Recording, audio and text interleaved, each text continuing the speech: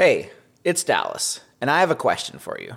But first, let's pretend that you work for a large nonprofit organization, and you're, let's say, the director of new donor acquisition, and it's your job to rally an internal team to go out and raise as many donations as possible for your organization's cause.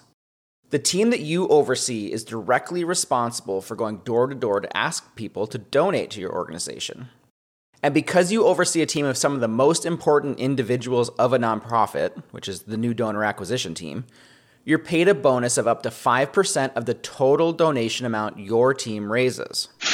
And as a tool to incentivize your team to perform at a higher level, hopefully acquiring more donations, you can incentivize your team members by giving them a 1% bonus of the total donation amount they raise. But this 1% incentive will be paid out of your 5% bonus. Or you can just keep the 5% bonus to yourself. Obviously, what you're trying to figure out right now is if giving a 1% incentive to your team will result in them actually working harder, performing better, generating more overall donations, so that your remaining 4% bonus ends up being greater than the 5% bonus you could have received had you not given 1% to your team. Oh, and ideally that 1% incentive given to your team and the potential increase in performance will lead to more donations for the charity. You didn't forget about the charity, did you? So anyway, that's the question. What do? Do you keep your 5% bonus to yourself, or do you shave off 1%, give it to your team, incentivizing them to perform at a higher level, hoping that it leads to an overall increase in donation volume? Take a second and consider it. Okay, so I'm guessing you decided to be the good boss that you are and give your team the 1% bonus incentive. In fact, 76% of managers chose to incentivize their team this way. But when you compare these two groups, the donor acquisition teams with no additional performance incentive, and the teams that had a 1% bonus incentive tied to their performance, the teams who were incentivized to perform at a higher level actually underperformed when compared to the non-incentivized groups. And by a pretty significant amount, and every single time this was tested. Even when the team's bonus incentive was raised all the way up to 10% of all donations raised, they still underperformed compared to the non-incentivized teams. That just doesn't feel like it makes sense, right? Like, you're probably saying to yourself that if you had a performance incentive dangled in front of you, in this case it's monetary, you'd obviously do a better job. You'd maybe work a little harder, be a little bit more persistent, you wouldn't take no for an answer quite so easily, and ultimately you'd get a better result, right? But that's actually not what the research shows, and there's lots of research on this topic. So if that's not what the research shows, then what's going on here? How is it possible that adding a performance incentive can actually result in a negative impact on the overall performance? Well, it's actually not as complicated as it sounds. So let's take a quick break and then we'll dive in. This is Dallas McLaughlin, and you're listening to Unconsidered, the podcast where we get inside the mind of the modern entrepreneur, business owner, and marketer. Greed, for lack of a better word, is good. If you don't know which door to open, always account for variable change. There is a 0% chance. You dropped $150 grand on a fucking education could have got for $1.50 in late charges. Tell me something I don't already know. Come on, we just made the deal of our lifetimes. We should celebrate. We're in a completely fraudulent system. It's fugazi, fugazi, it's a wazi, it's a woozy, it's a fairy dust. It doesn't exist. The question I opened this episode with is based on just one of the experiments conducted by Uri Nisi and Aldo Rusticini in their paper titled, and possible spoiler alert here, Pay Enough or Don't Pay at All. In this specific study, they divided teams into two groups. Each group was told they'd need to go door to door to solicit donations for a charity. The first group, the control group, was given nothing more than a motivational speech about the value of the work they were about to go do, and then they were sent on their way. The second group, which was the experimental group, was given the very same motivational speech about the value of the work they were going to do, and then they were informed that they'd receive a bonus of 1% of the total donation amount that they raised. Now get this, over 500 members, the average amount raised by the non-incentive members was $239, and the non-incentivized group, $153, a 36% decrease in performance. A little surprised, Nisi and Rusticini kept testing this, and they kept getting similar results. So they added a third group. They gave them the very same motivational speech, but this time they told them they'd receive 10% of the total donations raised. And the average donation amount? Only $219. So that's higher than the 1% incentive group, but it's still worse than the group that wasn't incentivized at all.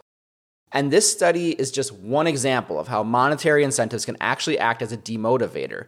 In this case, it's undermining the value of the work the donation raisers are about to go do by applying a commission structure. And it shows how incentives can actually reduce overall performance. And there's a lot of other research out there that supports this. For example, in another famous experiment, one of the earliest on the subject, it was done by Edward Dici in 1971. In this study, Dici divided his respondents into two groups, the control group and the experimental group. Each group was given a soma cube, which is one of those wooden Tetris-like blocks that can be assembled in a bunch of different ways, 240 different ways to be exact. In the first session, both groups were told the same thing. Find as many solutions to the puzzle as you can within the 8-minute period. Neither group was incentivized, and neither knew that they'd be incentivized at a later stage. The results from this session acted as the baseline. In the second session, the control group was given the exact same task. Find as many solutions in 8 minutes as possible. But the experimental group was told that they'd be paid $1 for every solution they were able to find during the second session's time limit. Now, what's different here is where Nisi and Rusticini were purely measuring output, which was the amount of donations received, Dici had an additional layer in his study which measured effort or interest, which was the time spent actually working on the puzzle. What Dici found did vary slightly from Nisi and Rusticini. Dici found that when the monetary incentive was introduced, the experimental group did in fact work harder by spending 26% more time working on the puzzle when they were being paid to find solutions. But just like Nisi and Rusticini's studies, the incentivized group underperformed. They actually found less solutions to the puzzle than the non-incentivized group. And not only did they find less solutions than the non-incentivized group, they found less solutions the second time around than they themselves found in the first session when they weren't being incentivized. Adding the monetary incentive resulted in this group spending more time to achieve a worse result. But Dici wasn't done there. At the end of the second session, Dici told each respondent, "Time's up, put the cubes down, the study's over." Then he left the room under the guise that he had to go get a notepad for a post-study survey. But unknown to the respondents, this actually started a secret third session, also lasting 8 minutes. So as Dici continued to monitor these two groups, he found the control group, the group who was never incentivized to work on the puzzle in either of the previous two sessions, actually picked the puzzle back up. And not only did they pick it back up, they actually spent 17% more time working on it in the third session than they did in the second session. They actually put more time in outside of the time study than they did during the time study. This group wanted to keep working on the puzzle. They were interested in it. They wanted to find more solutions. On the other hand, the experimental group in this third secret session, when they thought the research was done and their $1 per solution incentive was removed, their motivation to pick the puzzle back up and try to find more solutions was gone. They didn't go back to the puzzle. Instead, they played with some of the other stuff on the table, they picked up some magazines, and they basically just waited for Dici to return. Without the reward, they didn't care about finding more solutions. Their interest in the puzzle was gone. And this is kind of that first example of no pay, no play. And these studies show the same results across different researchers, different regions, different types of tests. For example, when students are paid for each correct answer on a test, they do worse than the students who aren't paid at all. When a late fee is added to daycare pickup times, more parents are late. When copywriters are paid per headline, they produce more headlines than the unpaid copywriters, but the headlines perform worse when they're tested on readers. When money is tied to performance, weird things start to happen. But we all have money tied to our performance. For example, if you perform well at work, you get to keep your job. If you do really well, you might even get a raise. And if all of a sudden your boss removes your incentive to work, which is your salary, you're definitely not going back. And as business owners or career-oriented professionals, this is why it's important to understand how incentives work, or how they don't work, because we're all incentivized in a variety of ways throughout the day. We have monetary incentives to perform well at work. You may even have a commission or bonus structure tied to your performance. We're incentivized to behave within certain societal norms, such as not screaming fire in a crowded building. We're incentivized by those around us to treat each other kindly or risk losing relationships. We're incentivized to raise our children right so that they become well-adjusted adults. We do respond well to some incentives, but not to others. So it's important for us to understand when to apply incentives to increase motivation and when your incentives may actually be undermining that performance that you're after. But before we get there, we need to develop a stronger understanding about what drives overall human behavior and our underlying motivations. So we're going to take a small detour here to dive a little bit deeper into overall behavioral analysis and how our understanding of human behavior and motivations has evolved over time. The first key figure in behavioral psychology was a guy you've probably heard of, Sigmund Freud. Freud was the first main figure to come along and build a blueprint for what he believed were the main drivers of human behavior and motivation. Initially, Freud put forth his Eros theory, or his life theory. Freud believed that the basic tenets of life itself are what drives our motivations, things like survival, pleasure, reproduction. He believed that any single behavior or action a person was performing could be attributed to at least one of these elements. He believed that humans were these semi-simple creatures that only wanted to enjoy themselves, have sex, and stay alive. But later in life, Freud came to believe that life instincts alone just couldn't explain all of the types of behaviors he was observing. So he amended his life theory to state that human behavior could also be driven by a second set of items, death drivers. These drivers were used by Freud to explain behaviors like aggression, risky decision-making, or could be used to explain why people continually relive past traumas, or even suicide. He believed people were either motivated to live and thus set out to seek joy and pleasure, or they were truly motivated by death and sought out high-risk activities, believing that, hey, if we're all going to die anyway, let's have some fun while we're here. Together, Freud's life and death theory became known as the instinctual, or the Freudian approach to behavioral analysis, and acted as the first real attempt at applying a global explanation to why each person behaves the way they do. After Freud, there became a new school of thought in the 1930s. This was the belief that our behaviors are driven through the continual conditioning of our environments and by those around us. Meaning that as we're growing up or as we're going through our lives and our careers, we begin to form our behaviors based on how our behaviors have historically been reinforced by those around us, either positively or negatively. For example, if each morning you greet your colleagues as they come to work, they may tell you how nice it is to see you each morning. And if you enjoy that kind of feedback, that behavior becomes positively reinforced within you, and you continue performing behaviors similar to that for as long as you receive a similar response or conditioning from those around you. On the other hand, if every time you try to share an opinion in a meeting and your boss laughs you off and doesn't take you seriously, you'll allow that conditioning to internalize itself in you. In the future, even at future jobs with new bosses, you'll be more reluctant to speak up because of how you've been conditioned in your past environments, whether you realize that's happening or not. This belief was popularized by Ivan Pavlov in his research on how easily humans and animals can be conditioned to perform, or to not perform, certain behaviors based on various forms of repeated external stimulus. For example, as simple as it sounds to us nearly 100 years later, he was the first to demonstrate that over time and with consistent conditioning, the simple ringing of a bell can cause dogs to salivate because they've been conditioned to believe that when that bell rings, they're about to get a nice meal. While this sounds rudimentary, examples of how conditioning appears in our everyday lives can be seen in how children who grew up with trauma behave as adults, how veterans returning from war experience PTSD in response to loud noises, how actors respond to applause, how employees respond to horrible bosses and customers. This is why messy parents raise messy kids. It's why kids raised in a home with more autonomy and choice are better at regulating their emotions and behavior over time than kids raised in authoritarian environments. It's why employees who are given more control of how they approach their work are more likely to come up with creative solutions versus employees trained to follow a checklist.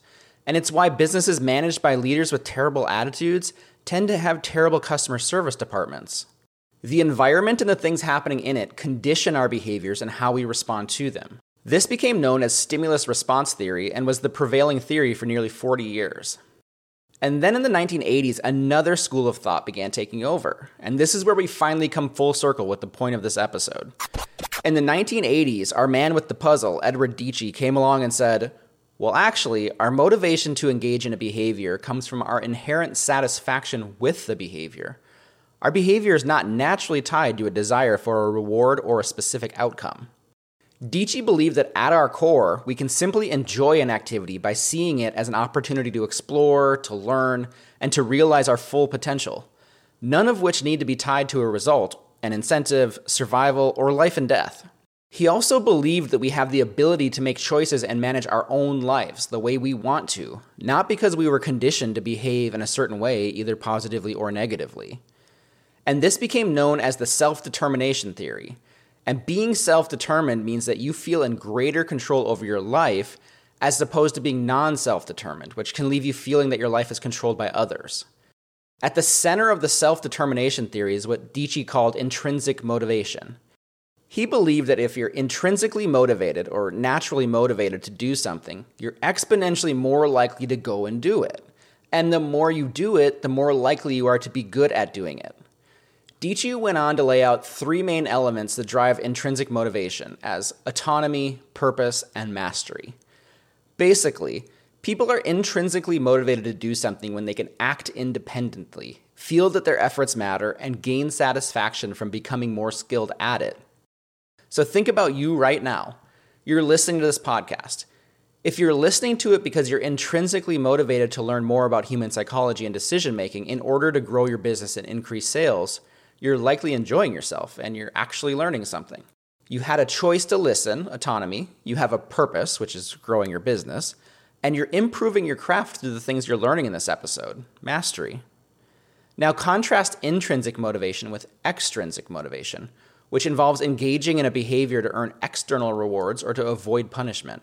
So if your boss forced you to listen to this podcast, or if you're not a leader in a business, if you have no motivation or care about human psychology, you've made it this far in the episode simply through persistence, and you've probably learned nothing.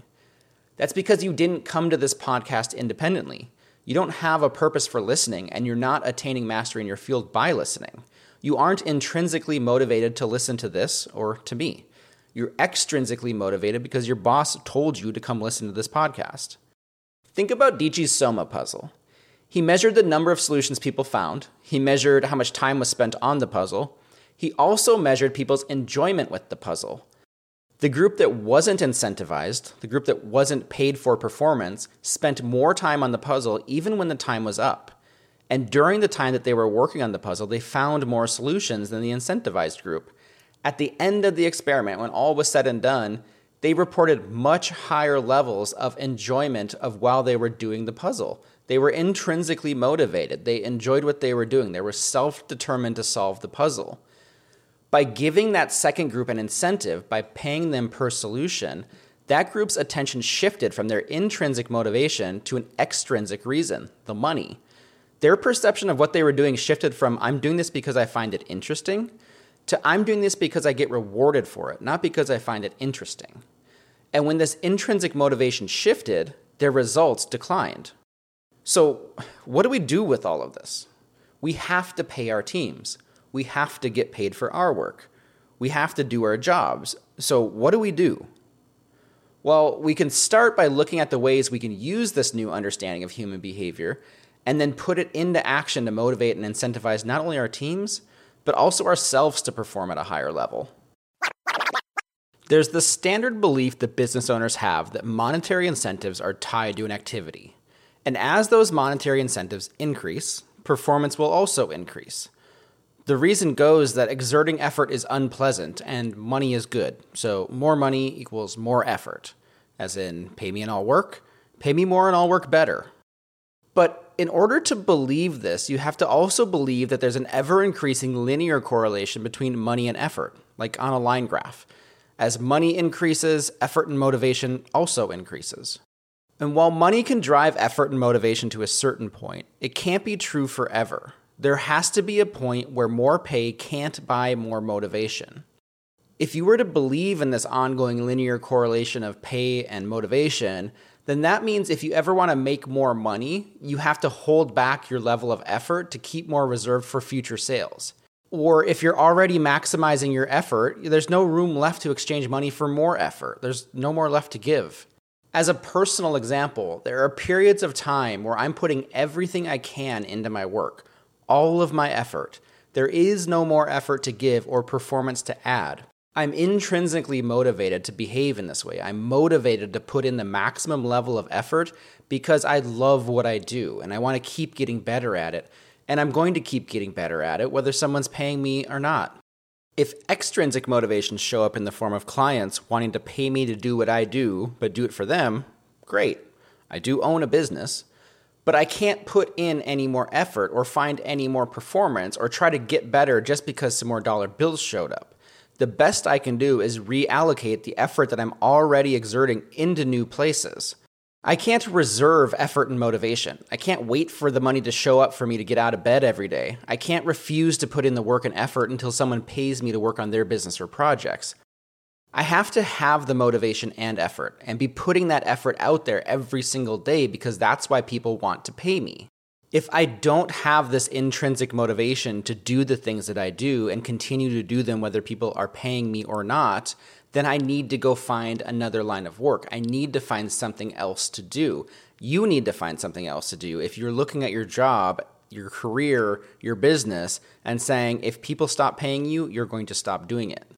This is why turning hobbies into jobs is a dangerous proposition. You're replacing something that you're intrinsically motivated to do, something you love doing, that you have an innate desire to keep doing, and then you start evaluating it through extrinsic factors.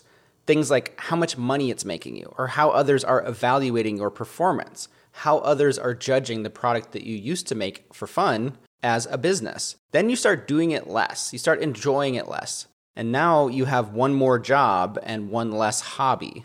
Oof.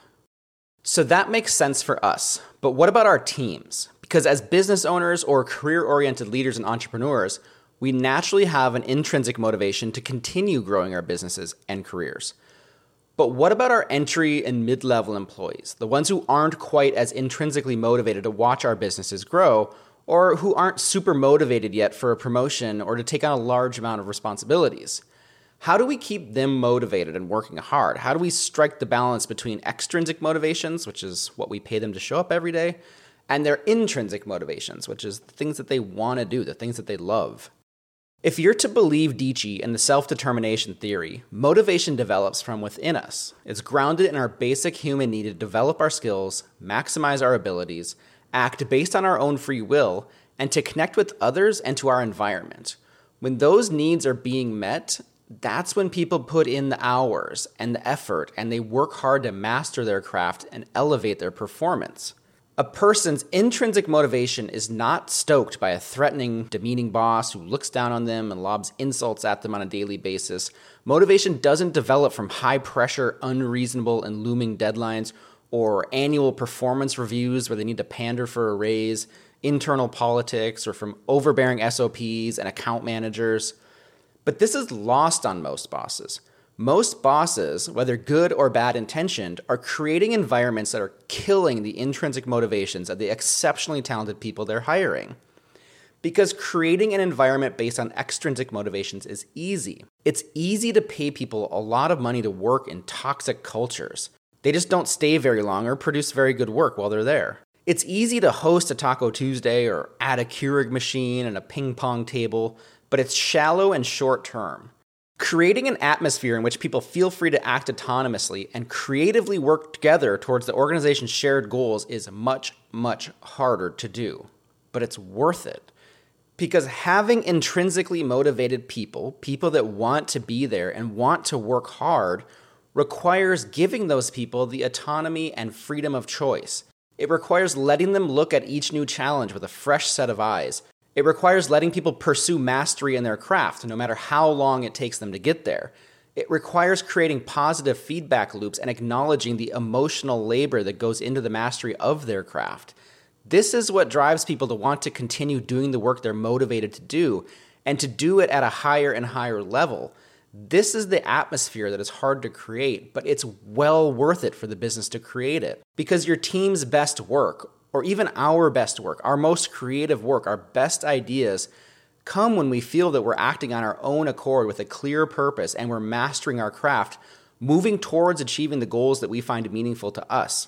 So if nothing else, Here's what I want you to take away from this. Money follows effort. Money can motivate you, but money can't be allowed to control you. And profit follows people.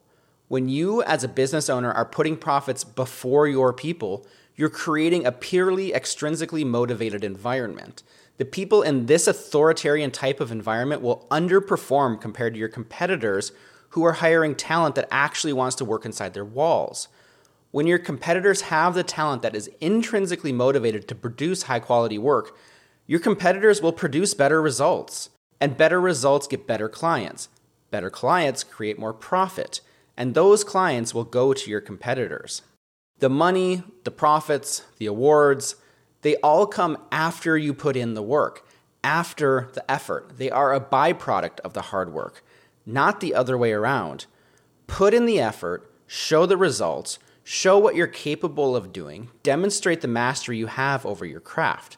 Because when you become overly motivated by money, you'll lose the intrinsic motivation it takes to actually be the best at what you do. You won't have the motivation to put in the time it takes to be the best. You won't have what it takes to be truly engaged in what you're doing or have the ability to master your craft.